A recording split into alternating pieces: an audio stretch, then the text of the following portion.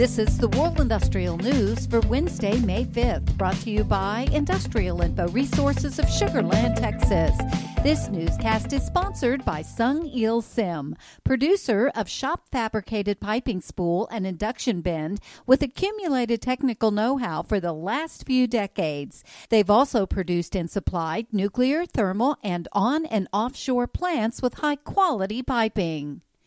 The global effort to combat global warming could be imperiled by the supply, demand, and price for a number of critical materials that play a critical role in the transition to a clean energy economy, according to a report released today by the International Energy Agency.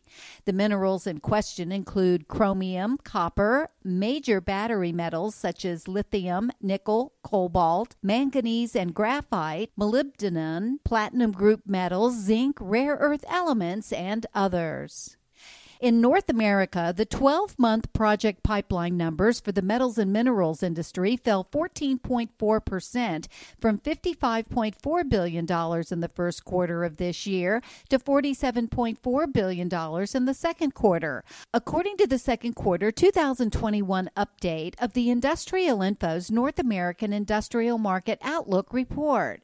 The North American Industrial Market Outlook Report is updated quarterly and provides a review of the potential project spending outlook and trends impacting spending for the next 12-month period. A more challenging time is ahead for the global petroleum refining industry as the world tilts toward energy sustainability, according to Shaheen Chauhan, Industrial Info's Vice President of Research for Global Analytics. The world has seen energy transitions in the past driven by various domestic resource advantages, but none have really been driven by an overwhelming societal shift in behaviors such as we are seeing today, Chauhan said.